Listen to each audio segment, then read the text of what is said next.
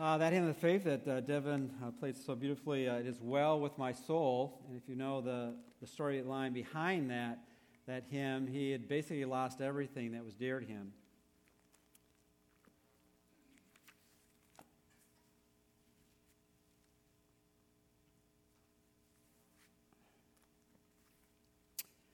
And it was still well with his soul.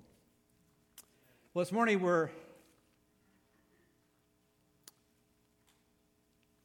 I don't know why that struck me so much, but other than this, that the passage that we're going to be looking at really illustrates that not only through an individual's life, but through a worldwide scale of people going through suffering and making that choice of trusting God even though it wasn't going to be easy. And so with that as a backdrop, we're going to have a word of prayer for a moment, but just a word of praise. In the first service, we were able to participate in a baptism for one of the newer people in our church. Her name is Maral. I can't pronounce her last name yet, but she's been with us for the last couple of months, and she has made a commitment to Christ. She comes from Iran and wanted to demonstrate what God had done on the inside in a public way. And when we were just rehearsing again some things, I said, do I have to speak? And I said, no, I'll do the speaking. But I will ask you a question. Is it your desire to show the world and our church that you love the Lord Jesus Christ and put your faith in Him? And she, in the practice, she goes, sure, So, well, you can just say yes if you want, but anyway. But her faith is firm in her Lord and wants to live for Him. Well, let's look to the Lord in prayer as we looked at God's Word. Let's pray together. Father, we thank you for this day in which we have opportunity to explore what it means to not only hear it can be well with our soul in the midst of great loss, but that this is true throughout the ages and in the age that is to come, that your people will be going through great times of distress and suffering and persecution, and yet they will hold on to that which you give them, and they will persevere. And Father, we would pray no matter what we're going through this day, no matter how difficult the times might be, that we will learn to trust you at all times. And we ask this in Christ's name, amen. As we've been going through the series in the book of Revelation, and whenever we take a week off, and if you've been with us in this series, it's hard for me to resist the temptation then to review a lot, because I know you've forgotten a lot, And so, and the reason I know you've forgotten a lot, because as I look back, I forget a lot as well. And I'm thinking, we're right in the midst of all this detail. What happened before and what's going to happen afterwards? And looking at this description of what God has said will be like no other time that has been or will be. And so we'll do a little bit of that this morning as we try to set the scene of God's unveiling of what is to come. And we've talked hopefully clearly, the book of Revelation is not just about some mysterious sci-fi movie that could be portrayed on a screen with all kinds of strange images. It primarily is about unveiling a person. Might we see Jesus more clearly and powerfully? That he's not just simply meek and mild, but he's mighty and he's powerful. He's coming not only as our Savior, he has come as our Savior, and he will come as the Savior of those during that time as well, but he will also be their judge as our judge as well. And so that with a backdrop, we also know not only that who is coming, but what is coming. And as I've mentioned, this is going to be a unique time in history. Not that people haven't gone through suffering, and that they're not going through suffering now, and all we have to do is look at the descriptions of ISIS and the beheading of faithful Christians, those who have put their life on the line to say that Jesus is Lord. But it's going to be on a much grander, greater scale during the days to come. And we don't know when that is going to be, but it's our opportunity, just like we read backward in the pages of Scriptures about God's people being faithful. This is the time we look forward and look back how they will remain faithful in the midst of suffering. In the midst of global judgment, God will rescue millions of people who will come to faith in Jesus Christ. But with that as a backdrop, let's pick up a little bit where we were. And in terms of setting the scene, however, I don't know if you've noticed that the political movement has started in our nation, particularly on the Republican side. They're now going to have, I don't know if I read this right, they're going to have 15 debates I mean, how many times can we hear these same people talk, all right? But anyway, there's going to be a lot of verbiage on who's going to be our next president. And I guess this last one, I had opportunity to watch it. There were 24 million viewers, which is, I guess, a record for a cable show. And as I was listening to all the things they said, it reminded me of something another politician has said, and I want to give this to you and then ask you who do you think might have said it. The streets are in turmoil. There are students in our universities that are rebelling and rioting. We are seeing radicals looking and doing everything possible to destroy our country. The republic is in danger. There's danger from within and from without. We need to look for law and order in our country. Without law and order, our nation will perish. It will not survive. Now, when you hear those words, you might be thinking, if it was a contemporary, maybe it's someone on the radio airways, and maybe it sounds like something Rush Limbaugh might say, if you're kind of familiar with his words. Or it might be someone on the conservative right. And if you're trying to guess which news station maybe this pundit said these words, you're thinking, is it Fox News or is it MSNBC? And you're trying to pick out what side of the aisle someone might share words like this. Well, I'm going to give you the answer to who wrote these words, said these words, and it's not a contemporary politician. It was actually said in the 1930s, and the politician who wrote these words and said these words, his name was Adolf Hitler. And as Germany had just survived World War I, they went into it very prosperous and left it defeated.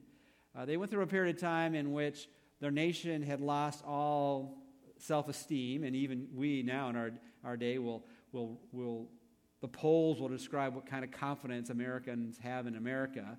Well, if that had been done in Germany during this period of time, they would have been the lowest of low. They were struggling to put food on the table. They were no longer a world power. Their future was bleak.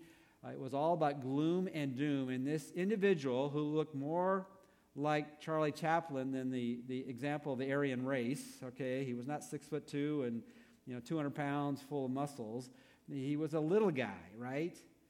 But he had powerful words, and he moved a nation. Often when I read the book of Revelation, and I dare say most of us when we read the book of Revelation and we get kind of immersed in it, and after a while we're saying, is this really going to happen? I mean, can we wrap our minds around a whole planet being deceived? People following after world leaders that will promise them everything and they'll buy it? I mean, will it be the low information voter group of people? Will it be the people who never darken the door of a church? Are these people the uneducated realm of the populace? Well, if you're familiar all with Germany, they were fairly well educated. There are great universities in the nation of Germany. And interesting enough, they were rather religious. In fact, historically, the Protestant Reformation came out of Germany.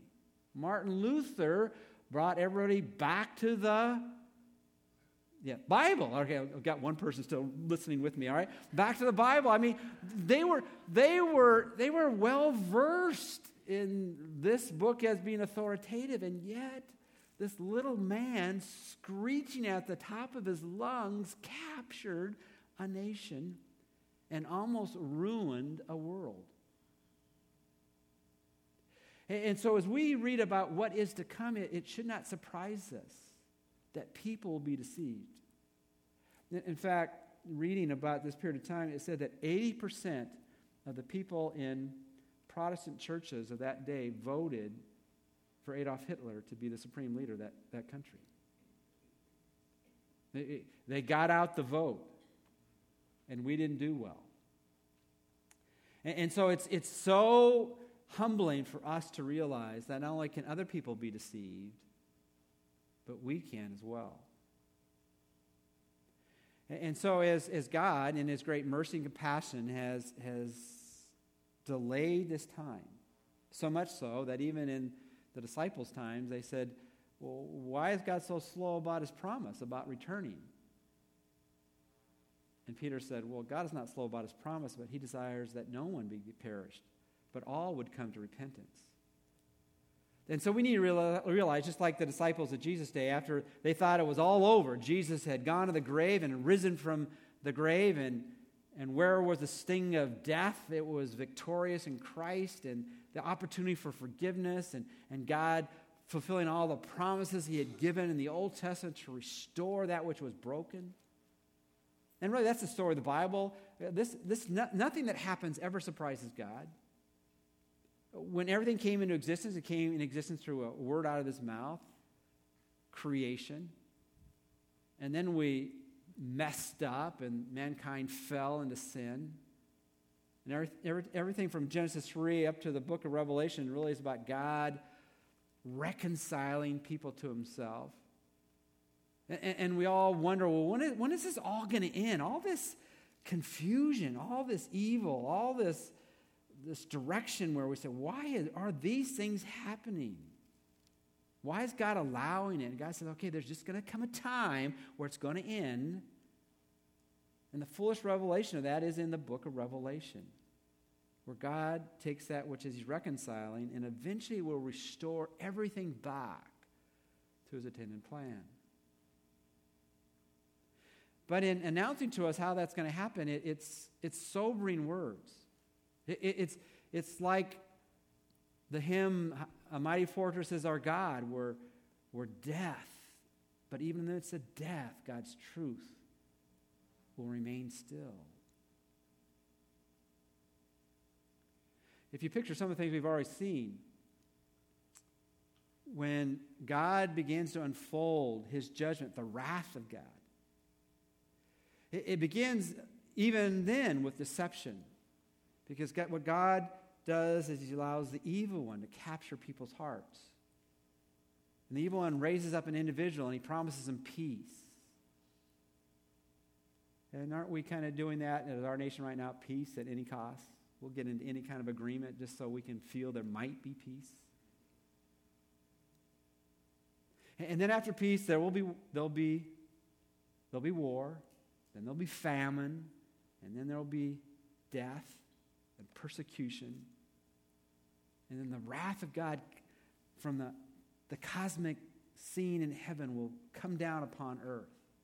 So much so that men will run and hide from God, just screaming for some relief. And that's the description we have in the book of Revelation as the judgments begin to be poured out. And it's illustrated by opening up a book. And in this book there are 7 scrolls and there's 7 seals in the scroll. One scroll, 7 seals. And each one of them has a chapter of the judgments that will come. And then from the 6th seal come additional judgments that give more detail about what is to happen. And they're called the trumpet judgment. And the trumpet judgments are the loud expressions of God. So often when we think about God speaking to us, we talk about God speaking to us in a small voice, in a quiet voice. I don't think God can speak in any voice he wants, but God in the future is going to be speaking in a volume that will be unable for anyone to deny his expressions. And those trumpet judgments are so horrific. It says that initially a third of the vegetation on the earth, of the planet, will be scorched. How do you think that will affect the food line? I didn't say this in the first source, but I was reading a quote this past week. There are only 4 nations that produce more food than they can consume. I think this was a few years ago, but it was the United States, it was Canada, France, and I think it was Argentina. Everyone else is somewhat dependent on everybody else to get at least enough food items for themselves. So somehow people get food from other places.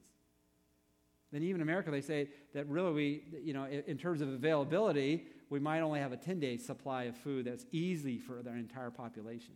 Can you imagine a third of the vegetation being consumed? And then it says a third of the sea creatures in the seas will be gone.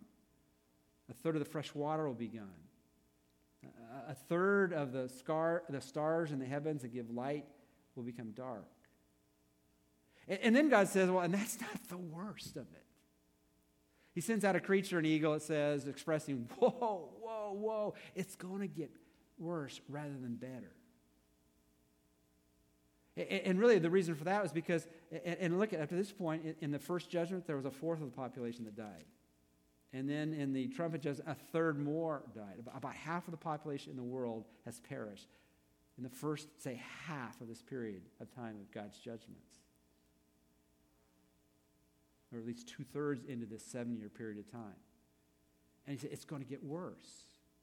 What God does is he allows evil to even more express itself in terms of its horrific torture of people. And so God allows the evil one to unleash those who have been imprisoned from past sins, angelic beings that are now demonic, and they're released from the pit. And the first woe is that they come on the scene, they're like locusts, they get spread everywhere, and they have like scorpions as tails, and these are just descriptive terms.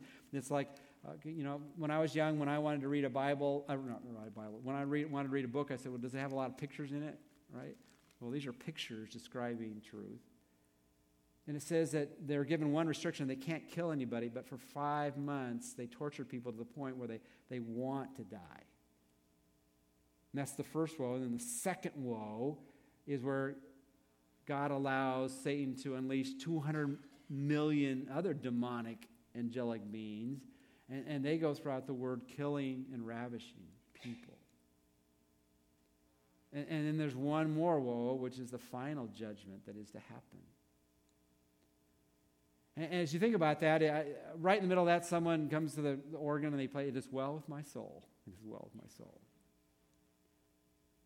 And that's where we need to realize that the message of Revelation, as we look about the suffering that will happen in the future, that we learn from what they will go through, that we are to trust God even when it's not easy. In the middle of this 13th chapter that we'll see if I ever get out of my introduction, is that God causes people to persevere. In fact, not only causes people to persevere, they will persevere. And if some of those who are saved during that period of time, I really believe we don't look to find out who is the Antichrist. We're not trying to figure out the numbers and how that relates to people's names. That's not our call. We're looking for Jesus. That's who we look for. But God has given us this detail in the midst of that. Number one, we would want to warn people, or at least give the good news to people so that they can know God now. And so we look for Jesus because Jesus promised to come and to rescue his people before he brings judgment here upon the earth. Just like he rescued Noah from the floods that were to come, he's going to rescue his people now. Not that we deserve it, because God is gracious. But the judgment that is to come is for us to be again assured that God is not asleep up in heaven. He didn't wind the clock up and put it on the shelf and just forget about it. He's just waiting for this time in which it's over. God's patience has run its course, and judgment will come. And so as we look at this period, we see what God is doing, and then God gives us a glimpse in the midst of the detail about what the evil one is doing. God is rescuing people. It says, again, as I shared with you earlier, he will rescue people from every tongue, every tribe, every nation, and they'll come to him. There will be a multitude of people who will respond to the message of Christ. But in the midst of that, the majority of people will rebel against God. And part of that is because of the evil one's program that God allows to happen, and God even sends a deluding influence that people will not believe the truth because they have denied the truth. And what we have here in the book of Revelation is, particularly around the 13th chapter, is the unveiling not only of who God is, but who the evil one is. Most people, when they talk about the devil, they think that's someone you could maybe let come out of the closet at Halloween, where some little boy or girl, for that matter, put on a red costume with horns on it and carries a pitchfork. But there's a real evil one that's coming, and he will counterfeit all that God is. In fact, when Satan became Satan, he was Lucifer before that, he was a shining light. He came to the point where he wanted to be like the Most High God. In fact, that's what he said to God in Isaiah 14. And so what we're going to look at this morning is who is coming that's going to counterfeit all that God is doing. So if you have your outlines, and let me just tell you this is a long introduction, but I'm not. There's a lot of details in here that I'm not gonna even know if I'm gonna say it. I don't look at whatever I put on the screen. I never look at. I just talk when I'm up here. I just try to preach when I'm up here. And so you'll have to grab it from the outline because I might not have a fill-in-the-blank statement every time I preach. But I want to just talk about three people today. I want to talk about the evil one, Satan. I want to talk about who he's sending, the Antichrist. And then I want to talk about the false prophet as we see this uncovered in Revelation 13. Let's begin with Revelation 13. But before Revelation 13, there was Revelation 12. And we'll begin at verse 17. So the dragon was enraged with the woman and went off to make war with the rest of her children, who keep the commandments of God and hold to the testimony of Jesus. And from a couple weeks ago, we looked at Revelation 12, in which the picture of Israel as being the woman of God with child, who is Jesus. The evil one, the red dragon, and his redness is symbolic of the bloodshed that he displays. He has a graphic view of the power that he has invested down through history, and the 7 heads and the 10 horns and the 7 and the crowns, representing the great world kingdoms that were here, and the kingdom that will arrive during this period of time, where Satan will be, through the Antichrist, will be ruling over what we would call the revived Roman Empire in Europe. It will spread throughout the entire planet. And God defeats him. And when God defeats him, it just turns up his program to attack God's people throughout the entire world. And it says in Revelation 13, and the dragon stood on the sand of the seashore. And the sand of the seashore probably just makes mention of the nations that spread across this world. And he stands on it, seeing himself as the ruler of all the peoples on this planet. But what I want to say, the warning is there's an unholy trinity coming. And know, first of all, that Satan is coming, who is a counterfeit of God the Father. And I just want to put a few things down here that kind of portrays that. As he begins his program, we mentioned this earlier, is he begins with a program of peace to capture people's hearts with that. We even have a gospel today that emphasizes if you come to Jesus, you'll experience health, wealth, and prosperity. You'll experience only the good things in life if you come to Jesus. Well, that's not a message from Jesus. That's a message from hell. God never said it's going to be easy. In fact, someone has said this, that we wouldn't think the Christian life was so hard except for someone told us it was supposed to be so easy. No one ever said it would be easy. Jesus said that, or Peter said this, he said, Paul said this. Paul said this? Paul. He said, all those who desire to live godly in Christ Jesus shall suffer what? Persecution. And Jesus said, in this world you'll have tribulation. And so we should not expect it to be easy. And part of this is because the enemy we have. But Satan will represent himself as well as his followers as a man of peace. Revelation 6:2. I looked, and behold, a white horse, and he who sat on it had a bow, and a crown was given to him, and he went out conquering and to conquer. And we talked about that when we were in that chapter, is that the program of Satan initially will to call people to have peace at any cost, and it's all about following him. And if you were to describe someone on a white horse, would that person be a good person or a bad person? A good person. That's how Satan will portray himself, as a man on a white horse, a man of peace. But we need to recognize that God really is the only source of peace.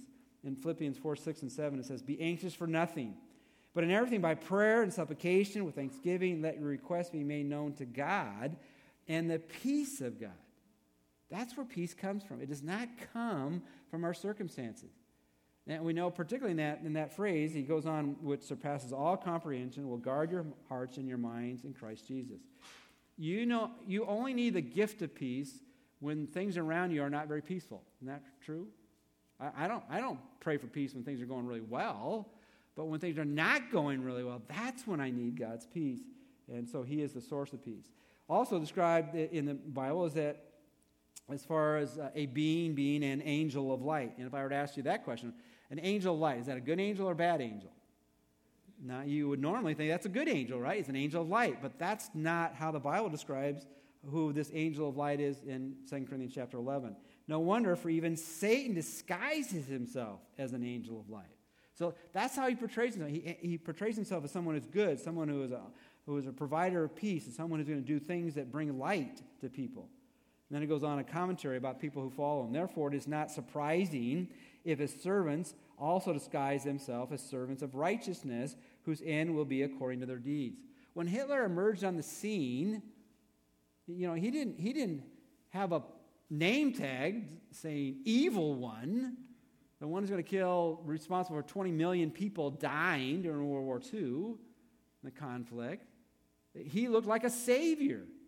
He did a lot of great things, good things for the nation of Germany in the beginning. He was an angel of light, just like Satan is. But the Bible says that God is light. In 1 John 1:5 says, God is light, and in whom there is no darkness at all. And that's, one of the things that we'll have to do when we vote for people, whether it be local, statewide, or national, is that we need to look at their view on issues that we're facing as a country. And then we also need to look at their character. Character counts. Character counts. That's why, and I'm sure amazed at why one particular in the Republican poll is raising to such levels of popularity. I mean, character's got to count somewhere. Okay. A powerful ruler. Now judgment is upon this world. Now the ruler of this world will be cast out. Normally we think about Satan as only a defeated foe. He is defeated, but he has power. He's a ruler in this world. But ultimately, God is the ruler of all. The earth is the Lord's and all it contains, the world and those who dwell in it. How is the devil portrayed in the Scriptures? A great red dragon, a devil, which means slanderer, evil one, serpent, destroyer, roaring lion, Belial, which means worthless, enemy, tempter, murderer, accuser, and liar. Does anybody want to invite him over for dinner today? I mean, why would anybody follow this great deceiver? And yet billions of people are doing it and have been doing it. And he counterfeits himself as the provider of only good things. And James said, God is the provider of all good things. And that's how Satan presents himself. Secondly, know that the Antichrist is coming, who is the counterfeit of the Son of God. So Satan is the counterfeit of God the Father, and the Antichrist will be the counterfeit of the Son of God. And hopefully you'll see this as we look at that. In 1 John 2:18, it says, children, it is the last hour, and just as you heard that Antichrist is coming, even now many Antichrists have appeared. From this we know that it is the last hour. Matthew 24, verses 4 and 5 says this, and Jesus answered and said to them, see to it that no one misleads you, for many will come in my name, saying, I am the Christ, and will mislead many. That doesn't mean they're necessarily going to say, I am Jesus, but what they're going to say is, I am the answer to your life. I'm the one you ought to follow. I'm the one you ought to believe in. And I will provide for you. Come to me. That has happened in the past. It's going to happen in the future. And it will culminate in the one who is the Antichrist, who believes that he is the answer. Jesus made some amazing statements. I am the way, the truth, and the life. And there's coming one who will make that same claim for himself, and he'll be the Antichrist. The word anti means against Christ, but also means instead of Christ. Well, let's look at what it says. And I'm just going to go to the text out of Revelation 13, and you might be able to get some of the fill in the blanks as I go. Look at verse 13 again, chapter 13, verse 1.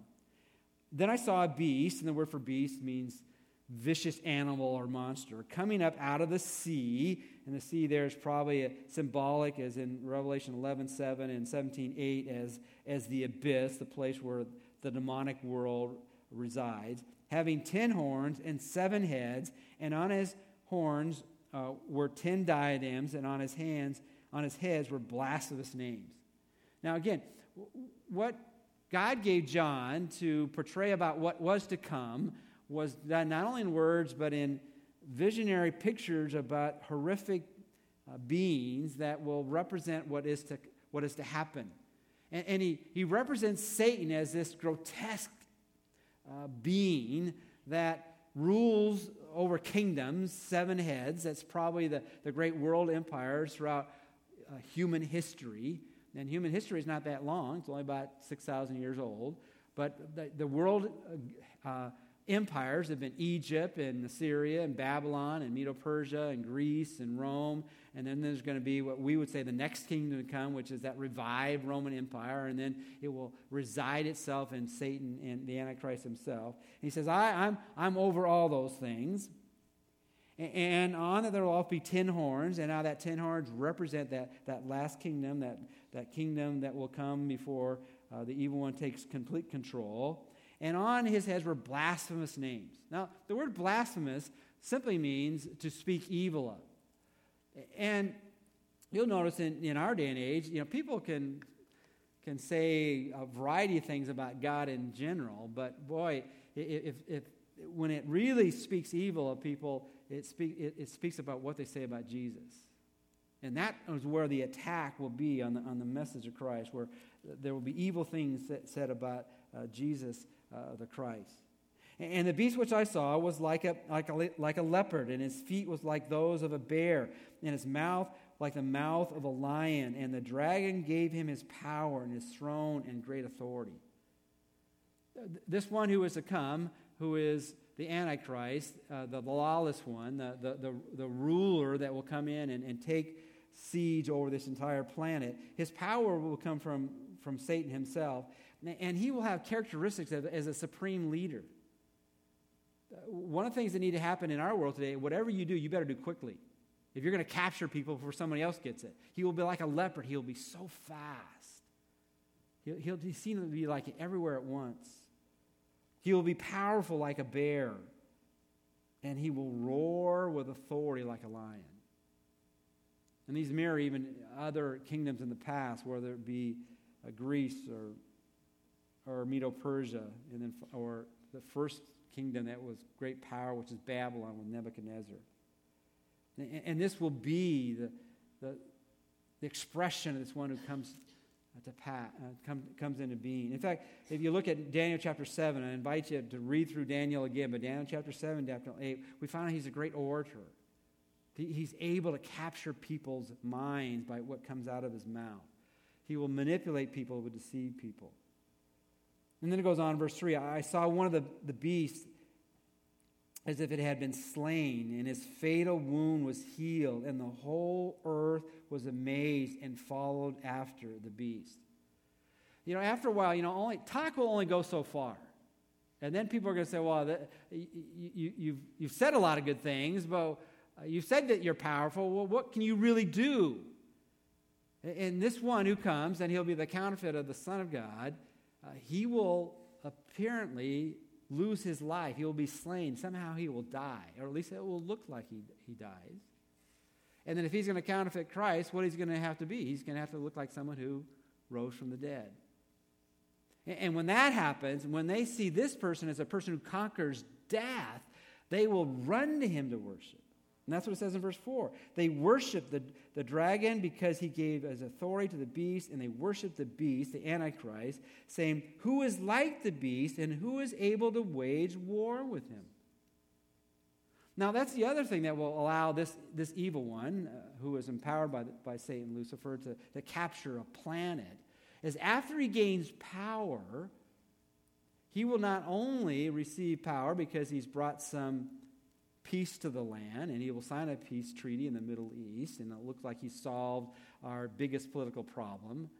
We think nuclear war right now will somehow blast off at any moment. And he will solve some of the economic and food issues that are happening in this world. But once he gets power, after a while, they'll begin to realize, well, even if we wanted to go against him, what would happen? We couldn't go against him. He's too powerful. It's like the UFC, Ronda Rousey. Have you been watching that stuff? I mean, no one wants to fight her, all right? She knocks off her opponents in 30 seconds. And see, that's what will be here. The Antichrist will be the big bully in the world, and no one will stand against him. Verse 5.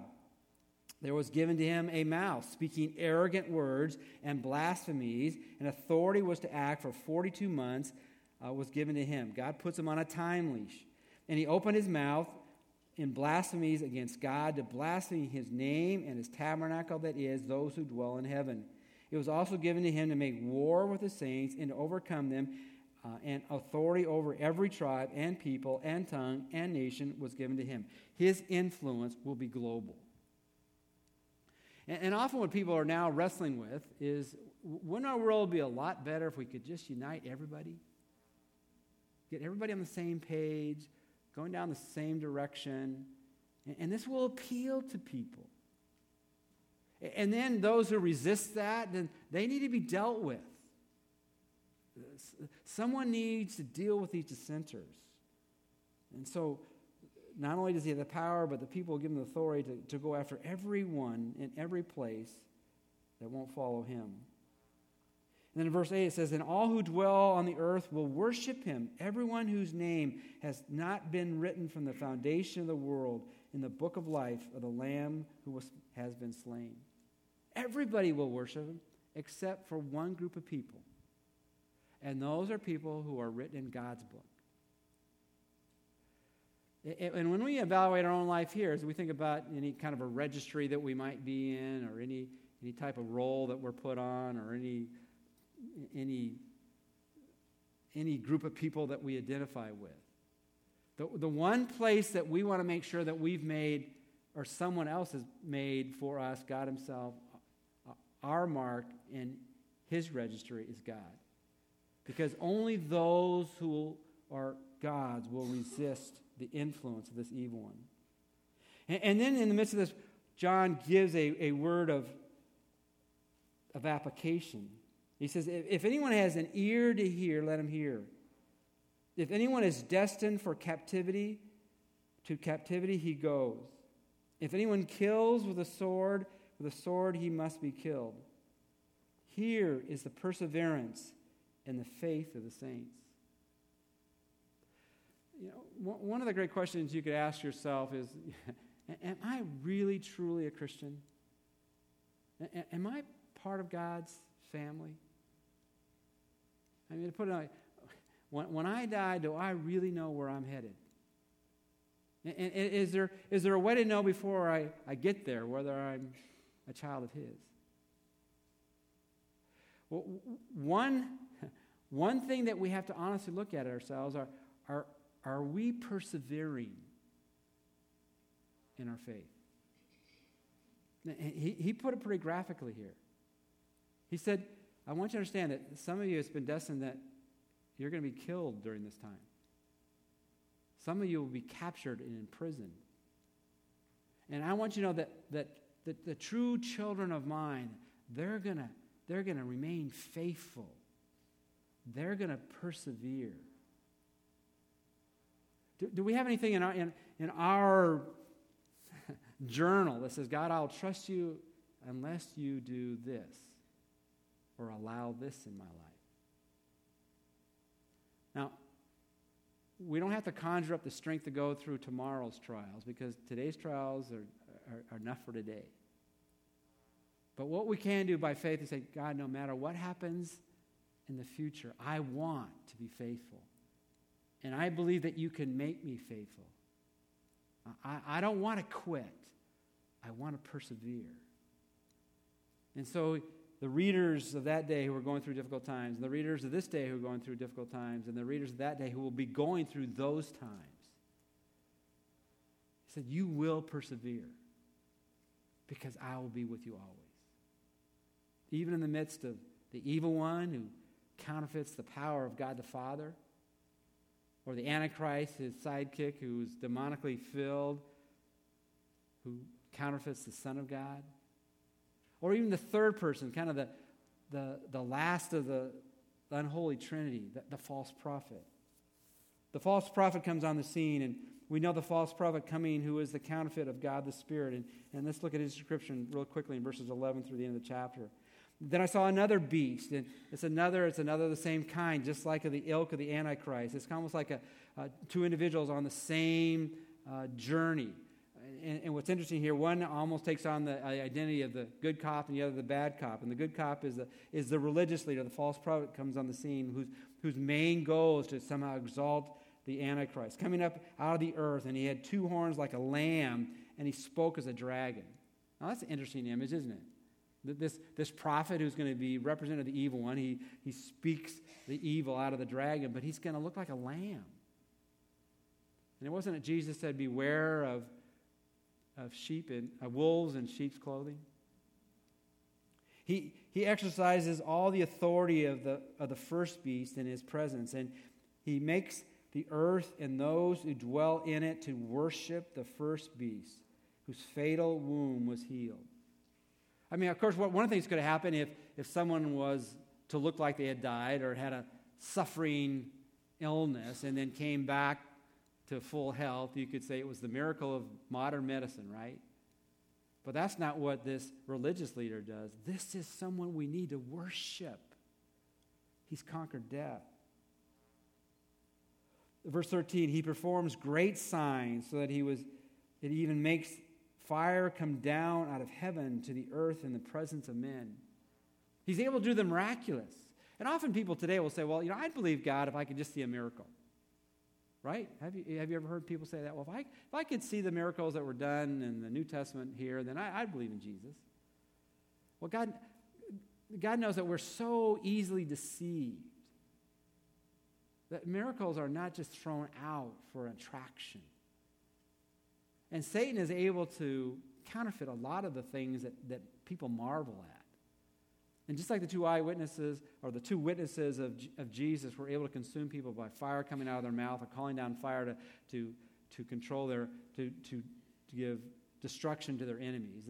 This false prophet does things that just capture people's hearts and minds. And part of that is able to look like fires coming down from heaven. Verse 14, and he deceives those who dwell on the earth because of the signs which it was given him to perform the presence of the beast, telling those who dwell on the earth to make an image to the beast who had the wound of the sword and has come to life. So as the false prophet, and really, I mentioned he's the counterfeit of the Spirit of God. What does the Spirit of God do? Does the Spirit of God, the Holy Spirit, does he exalt himself? Or does he exalt who? He exalts Jesus. And just like the false prophet, he's not trying to glorify himself, but he's trying to glorify the Antichrist. And he comes to the point and says, let's build a symbol of worship, this huge statue image of him. And then they do some tricks of the trade and get this image to speak. And it was given to him breath to the image of the beast, so that the image of the beast would even speak and cause as many as do not worship the image of the beast to be killed. And so all the dissenters spiritually, even though all these miraculous things are happening, they must deal with those who will not believe. Those who are faithful to the true God, not the false God, to the true Trinity, not the unholy Trinity. Verses 16 to the end of the chapter. And he causes all, the small and the great and the rich and the poor and the freemen and the slaves to be given a mark on their right hand or on their forehead. There will be no need to make sure you have your passport with you or your credit card. It will be embedded in your body. And it provides that no one will be able to buy or to sell except the one who has the mark, either the name of the beast or the number of his name. Here is wisdom. Let him who has understanding calculate the number of the beast. For the number is that of a man, and the number is 666. It will designate people physically what they can do in terms of will they be able to eat and whether they'll be able to survive. But even more so, it's a spiritual designation. It's a designation, and we don't need to try to figure out who this 666 could be in the future. It's simply a symbol saying there will be a mark, a tattoo, some type of way of conveying that you are for this one now who's ruling in this world in an evil way, rather than that Christ, who is the true Christ. The number 666 is symbolic of anything short of that which is perfect, which is God. 7 being the number of perfection, and 666 in a trilogy is shorter than 777. So what are we to make of all this that's just mind-boggling in terms of all that's described and portrayed? There's coming in the midst of all the judgments that will, even up to this point, half of the world has perished. That in the midst of that, the evil one has a program in which he will try to capture the hearts, which has always been his plan, to have people follow him rather than follow the true God. There will be an unholy trinity personified in the Antichrist and his false religious leader that will capture the hearts and the minds and the souls of people. What are we to learn from this? If God is calling them to be faithful, then to trust him even when it's not easy then, God wants us to trust him now when it's not even easy in our day. Jesus says, in this world you shall have tribulation. All those who desire to live in godly in Christ Jesus shall suffer persecution. Don't be surprised by a variety and various sundry of trials and temptation that will come your way. But in the midst of all that happens, God is faithful, who will not allow you to go through anything you're not able to go and endure and escape. Faithful because he is faithful. Let's pray.